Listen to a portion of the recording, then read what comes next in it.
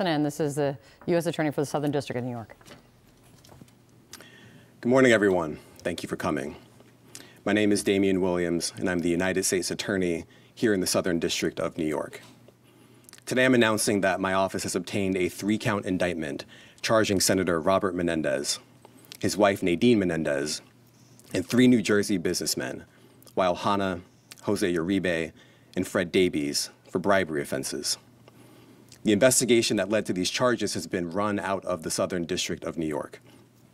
The indictment alleges that between 2018 and 2022, Senator Menendez, the senior U.S. Senator from New Jersey and the chairman of the Senate Foreign Relations Committee, and his wife Nadine Menendez, engaged in a corrupt relationship with Hanna, Uribe, and Davies.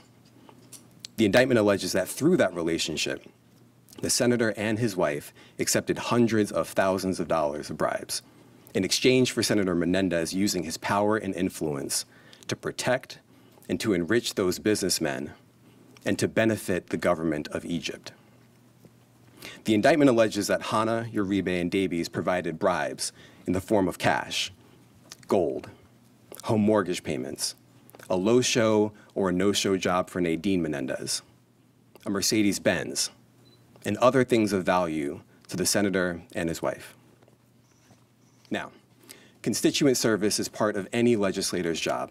Senator Menendez is no different. And as we explain in the indictment, there are things that Senator Menendez says he can do for his constituents and things that he says he cannot do for his constituents. He put it all on his Senate website.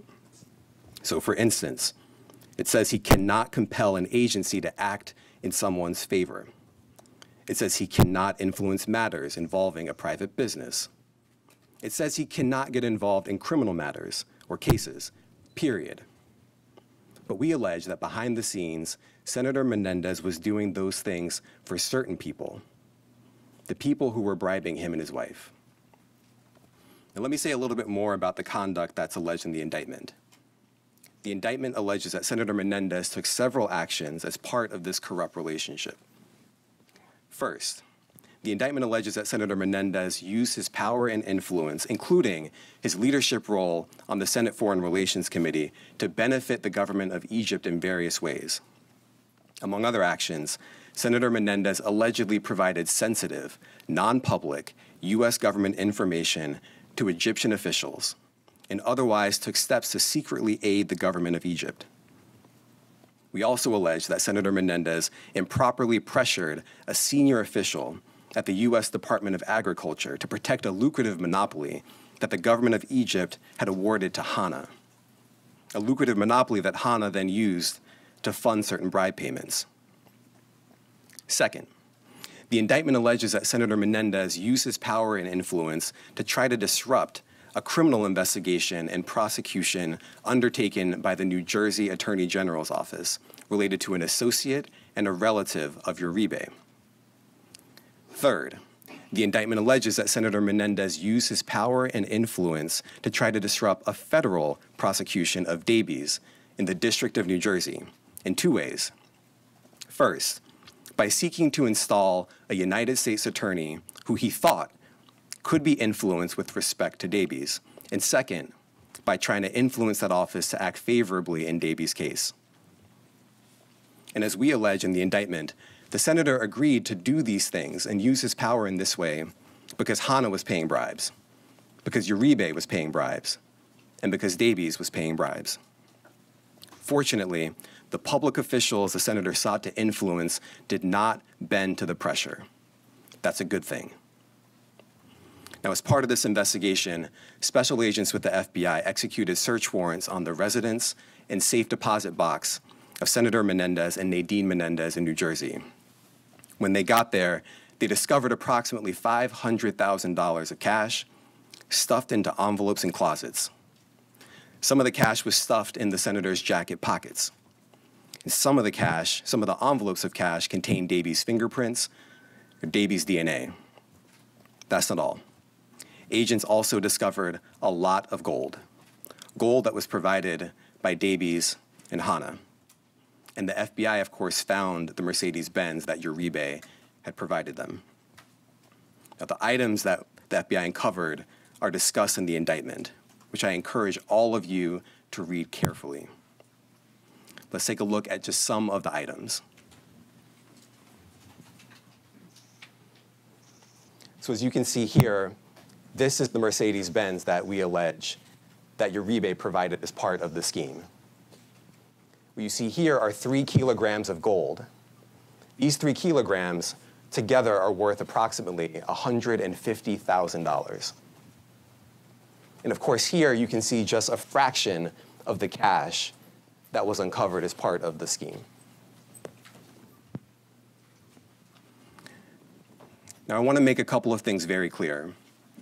First, my office remains firmly committed to rooting out public corruption without fear or favor and without any regard to partisan politics. That's in our DNA. Always has been, always will be. And second, this investigation is very much ongoing. We are not done. And I want to encourage anyone with information to come forward and to come forward quickly. And they can do that by reaching out to the FBI's tip line at 1-800-CALL-FBI. Now, a case of this magnitude requires tremendous partnership. And I want to thank our partners at the FBI who have been with us since day one and have been absolutely incredible every step along the way. I also want to thank our partners at the IRS for their assistance in this investigation. I want to thank our colleagues from around the Department of Justice, who are far too many to name here and to thank specifically, but they have also been invaluable. And of course, I want to thank the career prosecutors from my office who are handling this investigation. They have done tremendous work. Eli Mark, Laura Pomerantz, Dan Richenthal, Paul Monteleone, and their supervisors, Rebecca Donaleski and Maureen Comey, the chiefs of our office's public corruption unit. I now want to invite up to the podium FBI Assistant Director in Charge, James Smith. Jim. Good morning. So I'm not going to go any further into the case as the U.S. Attorney Damian Williams explained, but what I want to talk about more or less is, hey, the FBI's public corruption, the FBI investigating public corruption is one of our top priorities, and we will continue to investigate public corruption cases. I want to thank the agents, the team over here from the FBI, the IRS, for their hard work into this investigation. They've spent many hours and days and weeks and months working this investigation. I would also like to thank all the prosecutors from the Southern District of New York. I'd like to thank Damian Williams for his support in this particular case. I would like to thank the IRS for all their investigators who worked tirelessly along with the team here to investigate this case. Then I would also finally like to thank the DOJ's Public Integrity Section. So thank you very much for all your support in this. All right, thank you, everyone. Let's talk more about this. Elliot Williams, talk to me about your reaction to this.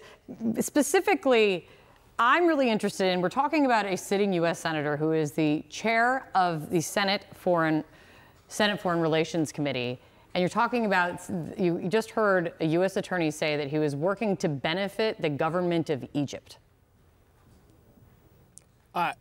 Not good. And moreover, what's interesting is the manner in which the exchange of favors, if you want to call them that, plays out is often through his wife. The way the indictment is structured, there are a number of statements and communications made between Senator Menendez and his wife, and allegedly between Senator Menendez's wife and some of the other people who are charged that lead to these actions that the prosecutors are saying that Senator Menendez engaged in. But it's incredibly serious when you are speaking of non-public information being provided to foreign actors. A point I noted in our earlier segment was, the fact that at least one of these conversations that they recount is a phone call that happens to officials, I believe, it might have even been Egyptian officials directly, outside of the presence of Senator Menendez's staff. Now, look, as a former Senate staffer, I can tell you, you can't always control what the boss is doing. Sometimes he'll pick up the phone and place phone calls and so on. This goes beyond that when you're talking about, number one, the seriousness of it, and number two, the allegation that he was being directed to do so, or at least being compensated or reimbursed for his doing so. That really jumped out to me, and is itself something that prosecutors, I'm certain, would hammer in front of the jury as very suspicious conduct from someone, as you said, Kate, has an official position and has people around him that ought to be probably were attempting to protect him from engaging in conduct like this.